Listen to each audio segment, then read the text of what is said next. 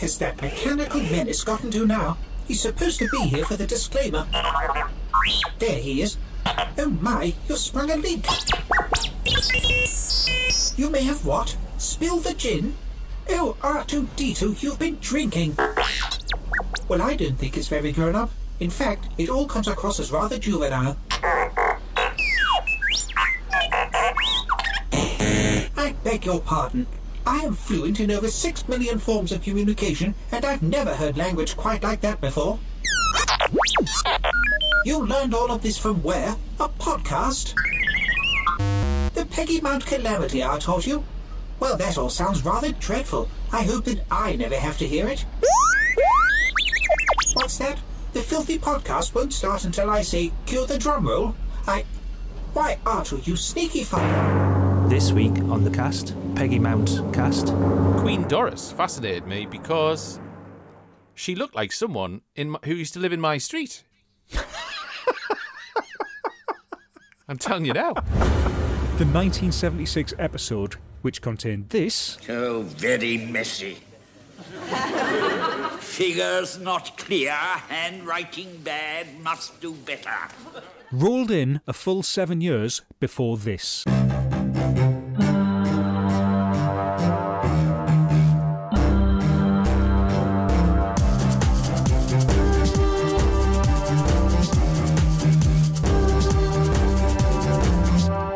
All right. Hello and welcome to another episode of the Peggy Mount Calamity Hour. I'm Dr. Velvet. I'm Blackout.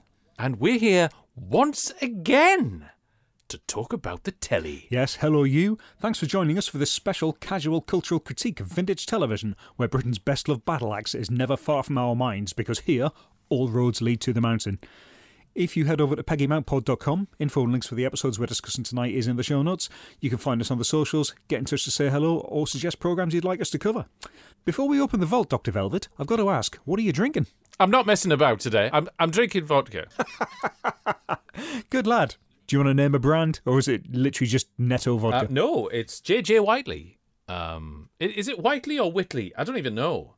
But it's a vanilla vodka, and I'm drinking it with... Oh, well, I won't be a snob about this. Bar's Raspberry Aid. Vintage. I mean, I'm classy, if nothing else. What about What about yourself?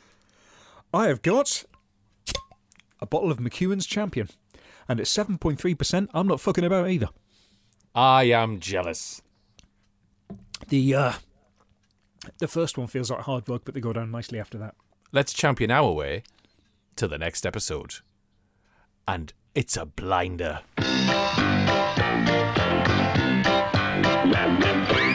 Jump in, we'll take you for a spinner, show you round the wheelie world. Hop on its fun, so come along and take a look at Wheelie World.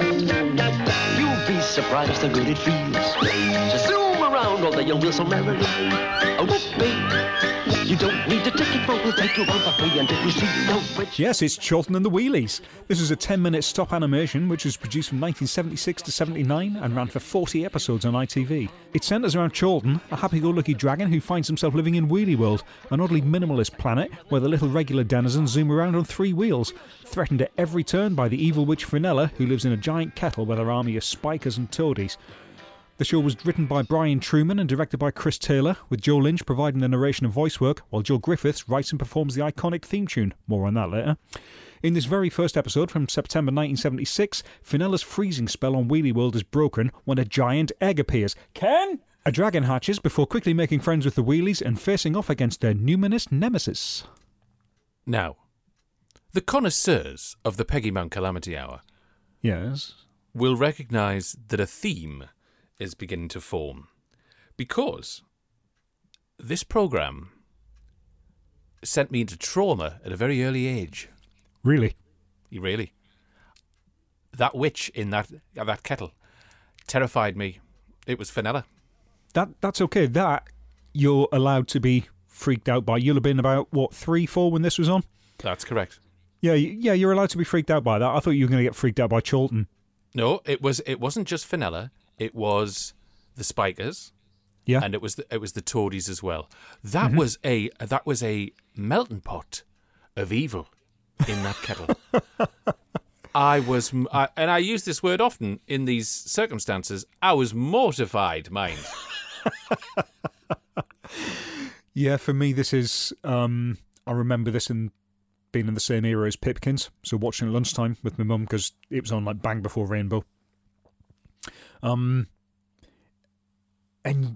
yeah, obviously I'm the same age as you, so it's like we're just sort of getting to grips. It's not, there's a lot of dialogue in this, but we're both at that age still sort of getting to grips with language, and yet this communicates absolutely perfectly, probably slightly too perfectly for you.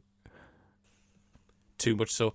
More, I mean, a lot of the imagery, I hated the way Fenella could just vanish and reappear and pop up and down in the ground. And she would do it with such intensity and speed. Yeah. And she seemed to do it the more angry she got, the quicker she'd disappear into the ground and thing. And when she would mumble, and then she'd start mumbling under her breath. No, terrifying. I'm glad you mentioned her voice, because I mean, obviously she's ostensibly Welsh, and yet her accent occasionally sort of drifts between sort of Mumbai and Wallsend. Yes, it's yeah. It's not that he wouldn't make it past compliance now, but I think they'd be asking the sound engineer would be asking to re-record that, wouldn't they? Really? Come on. What? What accent are you trying to do there? Yeah. It's not happening. That little, as I got older, and as well, you know, you and I both entered the wonderful world of the Gothic fraternity. Yes. I embraced the whole kettle scenario and the people in it. I thought it was marvelous when I was older, but no, as a kid it was just a completely terrible. The spikers, they're like a medieval mace, man. Yeah. But they move and they think. What's that? What is that? And they sort of speak in their own kind of bizarre language that only Fenella can understand. So yeah. It's horrific. It's horrific. But again, that's where the spikers and the toadies they don't have like dialogue. They just sort of make these sort of nonsensical sounds. And yet, as a child, you knew exactly what was going on there. You didn't need subtitles on it. Yeah, you knew. Yeah, I'm really liking the mix of the model making here and the drawn backdrops. Agreed. There's some fantastic lighting in the first few minutes of this. They really get the most out of that set.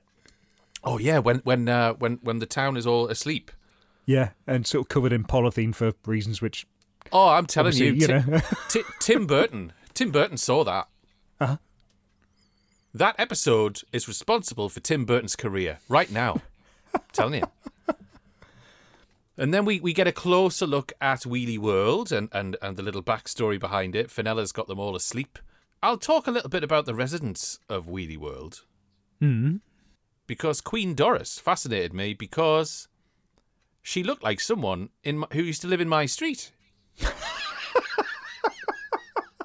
I'm telling you now. But what I find intriguing is that while the Wheelies are all anthropomorphic, none of them have necessarily got sort of human faces, apart from Jenny, who just looks like she's got a human face. Yeah. It's it's kind of odd. I didn't really notice at the time, but I think when I was that age, I might have had a bit of a crush on Jenny. Because again, she's the only one that looks human, but I was 4. So, Wheelie World. What a fabulous place. I would love to have a game of hide and seek in Wheelie World. I would. If someone said, here we go, we're going to set up, it's like paintball, it's a 12-hour session. Uh-huh. Crack on, hide and seek. They'd have to be, I thought you meant a bit like paintball, but guns that fire spikers. Oh, let's take it to the next level then. Yeah. All right. Do you know what? Yeah, let's add that layer of danger. Uh-huh. So, what's going on with Chorlton then? I'll tell you something. Thick as fuck doesn't come close. Exactly. It's more or less what I've got. I haven't been quite as blunt as that. Right. Fenella turns up, starts sort of spouting off, no pun intended. Chorlton suggests that she's come to make the tea.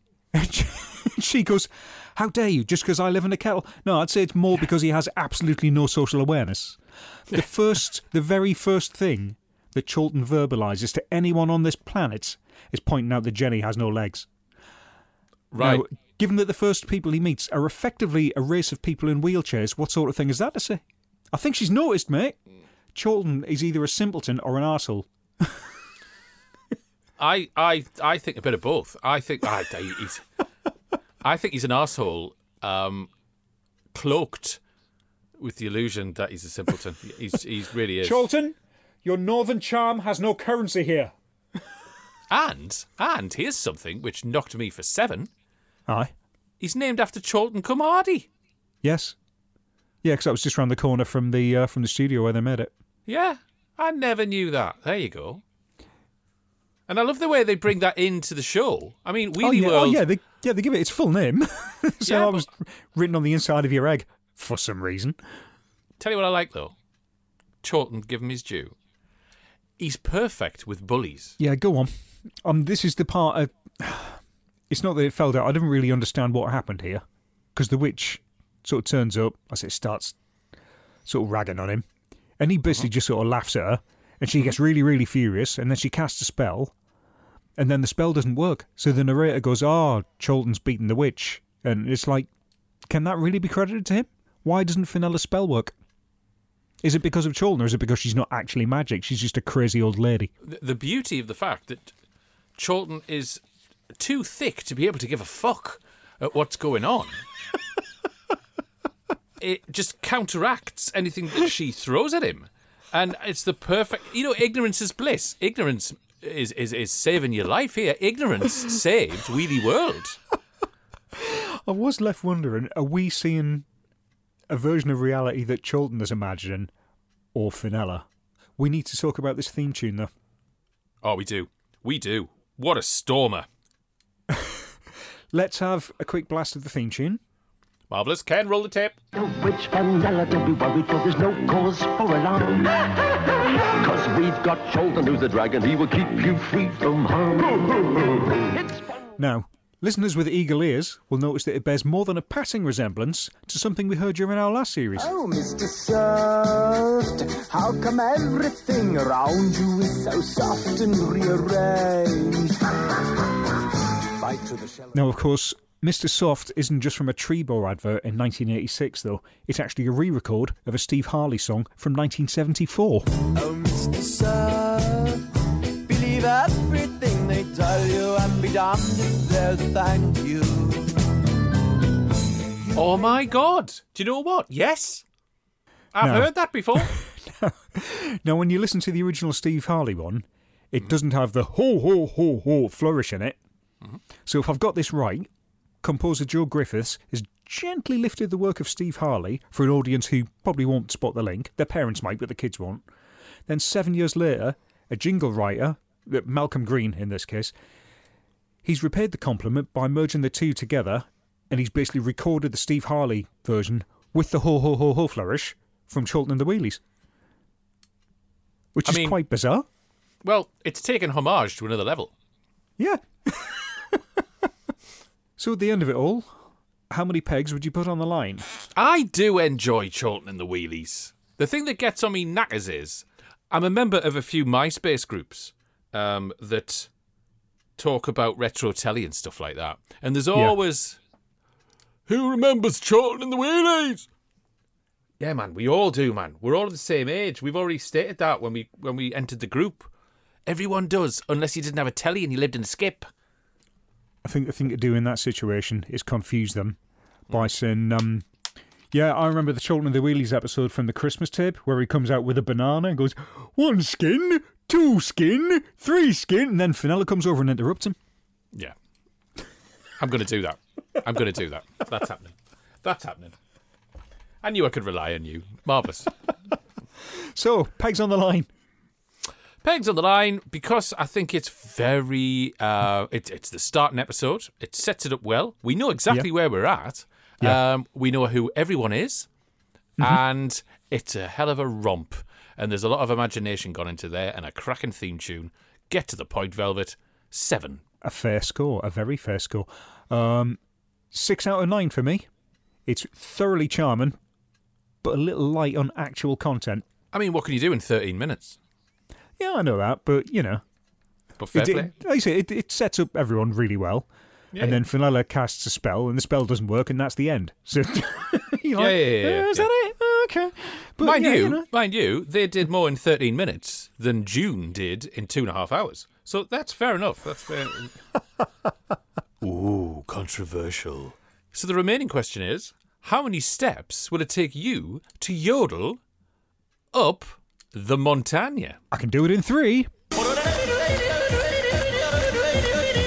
Chorlton and the Wheelies was narrated by Joe Lynch, who also provided voice work for the 1994 animated film Thumbelina alongside John Hurt, whose tones appeared in Watership Down along with those of Joss Ackland, who vocalised in the 1991 animation The Princess and the Goblin with Peggy Mount. You may leave it where you please. Nothing will pass my lips today. Superbio. Love it. How about yourself? How many steps will it take you to yodel up that mountain? It's going to take 2. 2? 2. Blimey, Charlie. Okay, so the music for Chorlton and the Wheelies was written and performed by Joe Griffiths, who appeared playing piano in an episode of The Sweetie with Ronnie Brody, who also rocked up in the Decorators Limited episode of Chiffy Kids, where his character was married to the one played by Peggy Mount. I'll slip it under your door tonight. Lovely stuff. Beautiful. Marvellous, I know, right? That was Chorlton and the Wheelies. While you're wheeling about on the road, you've got to remember rules. If you can't remember how to go on when you're out there and you need to stay safe, listen to this.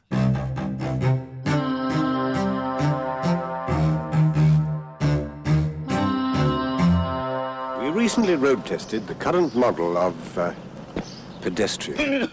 Morning cold start, poor. Fuel consumption, heavy. The model needed topping up throughout the day.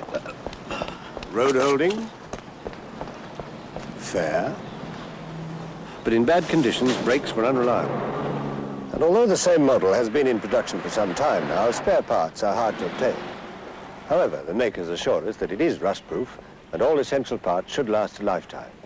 But where our model really did badly was resistance to damage. All tests show that in collision with other vehicles, it always came off worst, with 27,000 each year seriously damaged or total write-offs. So we strongly recommend that when you take this model on the roads, you proceed at all times with great caution.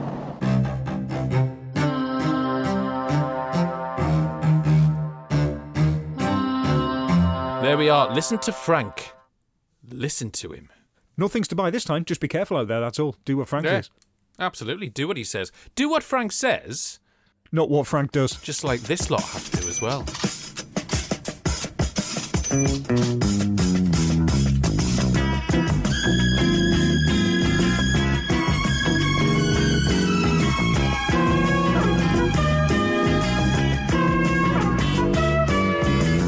Are You Being Served was the hugely successful sitcom from David Croft and Jeremy Lloyd, produced and aired by the BBC from 1973 to 1985. Set in the fictional Grace Brothers department store, it follows the bickering staff of the ladies' and menswear departments and made household names of Molly Sugden, Wendy Richard, John Inman and Frank Thornton. The episode we're covering here is Forward Mr Granger from Series 4, originally broadcast in April 1976. When floor manager Mr Rumbold is booked to go on a training course, he places bumbling sales assistant Mr Granger in charge, to the surprise and chagrin of floor walker Captain Peacock, who feels he should be next in line. To make matters worse, it takes no time at all for the power to go straight to Mr Granger's head, as the entire floor is thrown into a very British turmoil. Isn't it, though? And we get this after one of the best theme tunes in the history of the universe. Oh, yeah. Yes, definitely, yes. So was this on in your house when you were growing up? Was it on the approved list? It was on the approved list, absolutely. It was acknowledged that it was a bit naughty, but that was never talked about in front of me. This is what I was wondering, because there was a lot of overt innuendo throughout this. Despite this being like a BBC mainstay and a hugely successful one, they were allowed to get away with quite a lot, I think. I think I was quite a naive child because... So, I Been Served ended, I think I was about 12 or 13 when it ended. Yeah. And I still didn't get the pussy joke. Okay. I was that naive at that age. It only took me a couple of years but it wasn't a word that was commonly used amongst my peer group. Well, this is the thing, I think, for the kind of schools that we went to, that was a term so mild, it wasn't really used. Exactly, yeah. Frankly. We were in the same year at school. I didn't hear it very often. Did you? No. No. But again, that's the school, isn't it? So. Yeah. As you correctly say, far cruder terms. Yes. We're kicking about. Far too crude for podcasts. But so theme tune, marvellous. The aesthetic was beautiful because I was a lucky child, and my mum used to take me to a rather large department store which was very similar to Grace Brothers. Every Saturday I was taken there because they had a toy department, and big lavish toy department. But to get to it, you had to wind through all these different departments, up and down the escalators, etc. And it looked like Grace Brothers. And to me, watching Are You Being Served was a fly-on-the-wall documentary. To 7-year-old me, marvellous.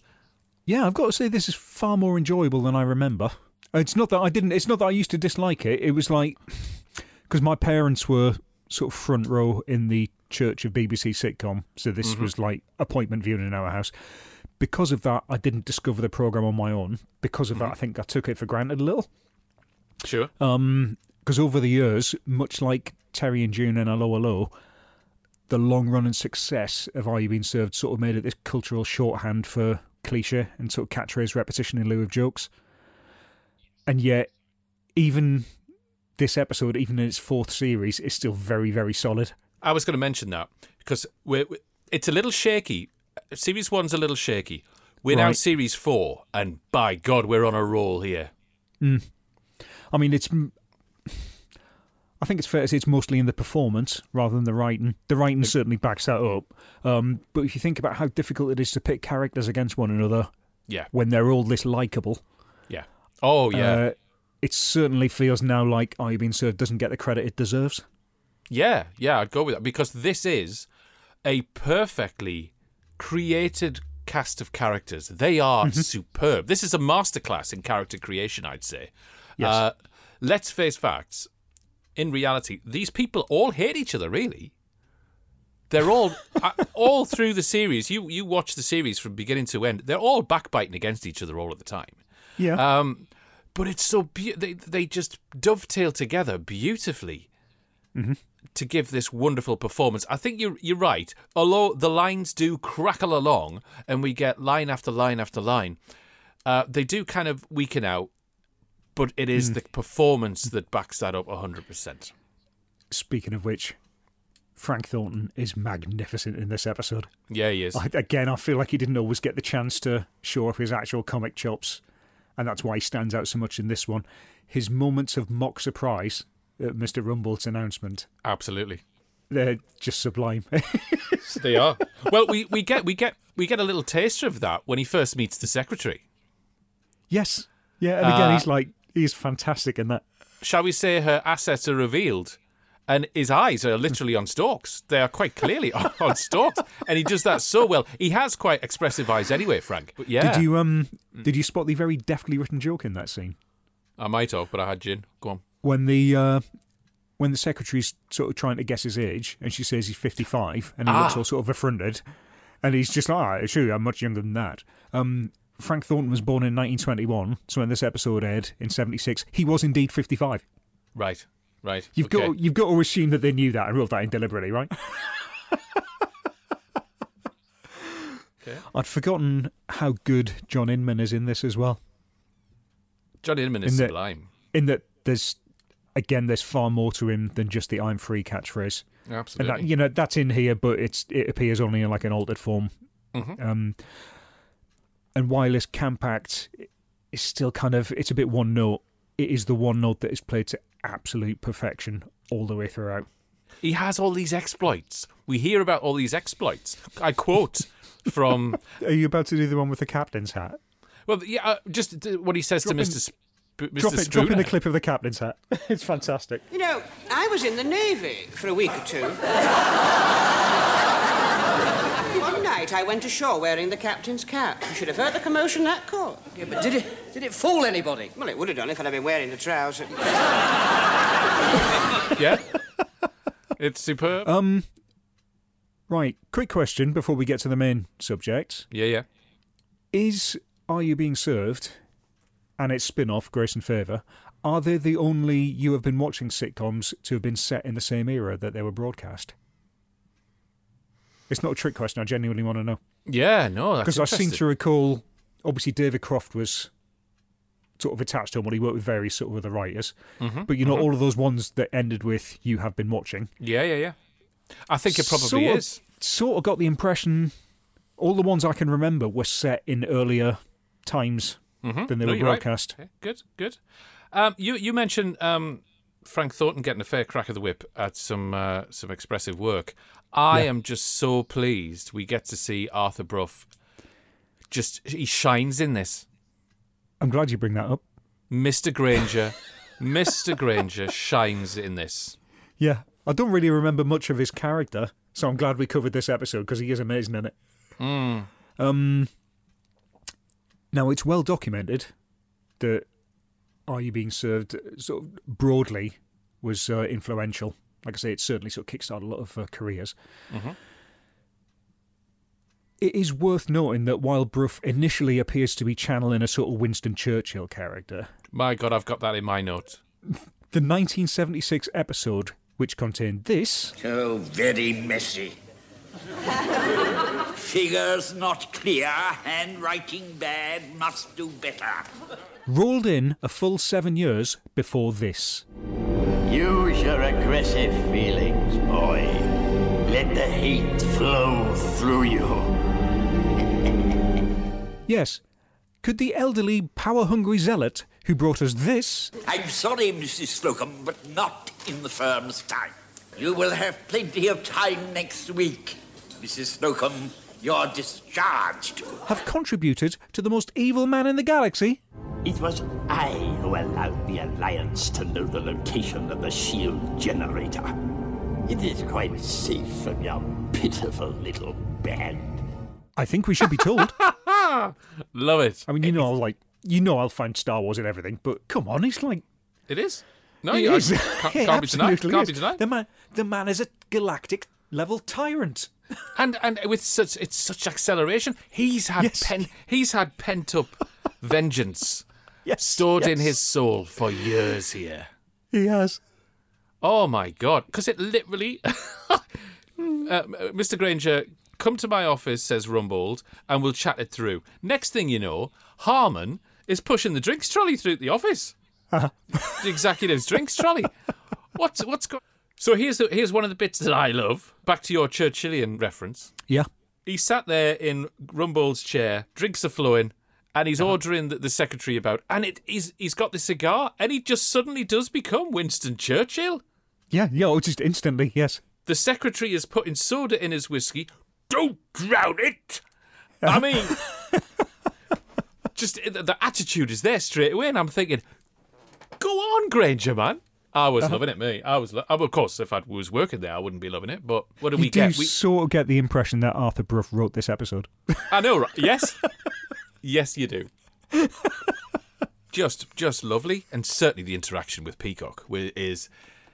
there's Peacock in all of his cockiness as usual, his arrogance. Goes into the... I'll just have a chat with Ernest and, we've been friends for years. Oh, no. No.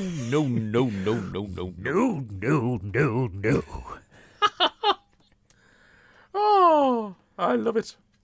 You know what it's like, Stephen.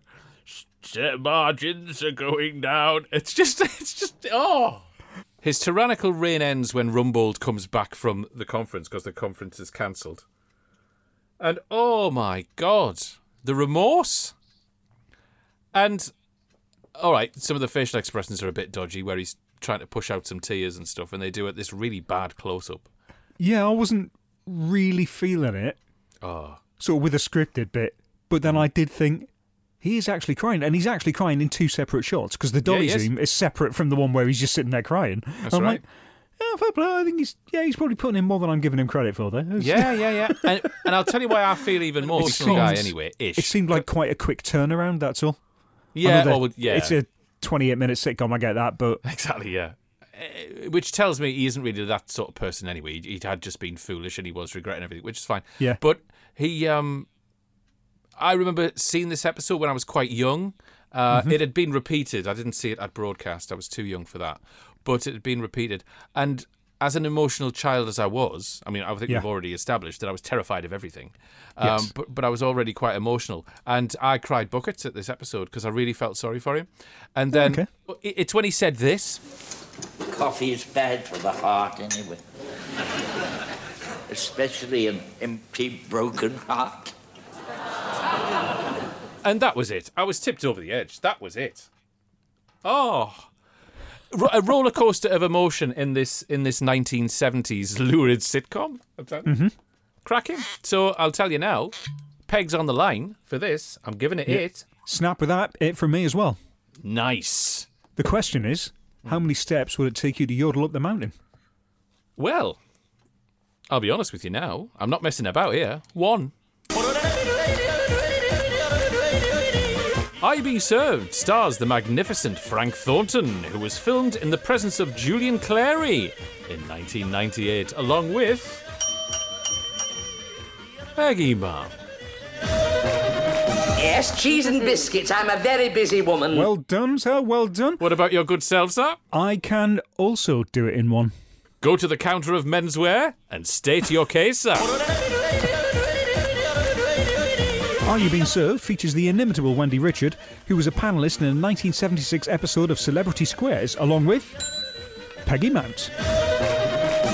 Dolly and Mildred are very worried women. Very good, very good. Marvellous. 1s apiece. I like it. And that is the last serving for this episode. We'll have to put the sheets over the mannequins for this week. Yeah, thanks again for hanging out with us. If you'd like to get in touch, you can email peggymountpod@gmail.com, or we are at peggymountpod on the Twitter. You can also find us by searching for the Peggy Mount Calamity Hour on Facebook, and don't forget to go to peggymountpod.com, check out the show notes for this episode. It's as simple as that. You really can. And remember, if you're going to have whiskey, remember what Granger said. Don't drown it, you fucking idiot.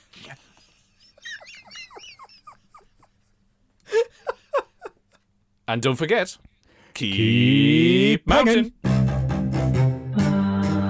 The Peggy Mount Calamity Hour is a free podcast from iPol Media, which holds production copyright. Opinions and recollections expressed are not to be taken as fact. The title and credit music is by Dr. Velvet. Audio segments from television programs are presented for review and informational purposes only under fair use, and no ownership of these is claimed or implied by this show. For more information, visit peggymountpod.com. Are You Being Served was the hugely successful sitcom from David Croft and Jeremy Lloyd, produced and aired by the BBC from 1983 to 1983. It's fucking 73, you stupid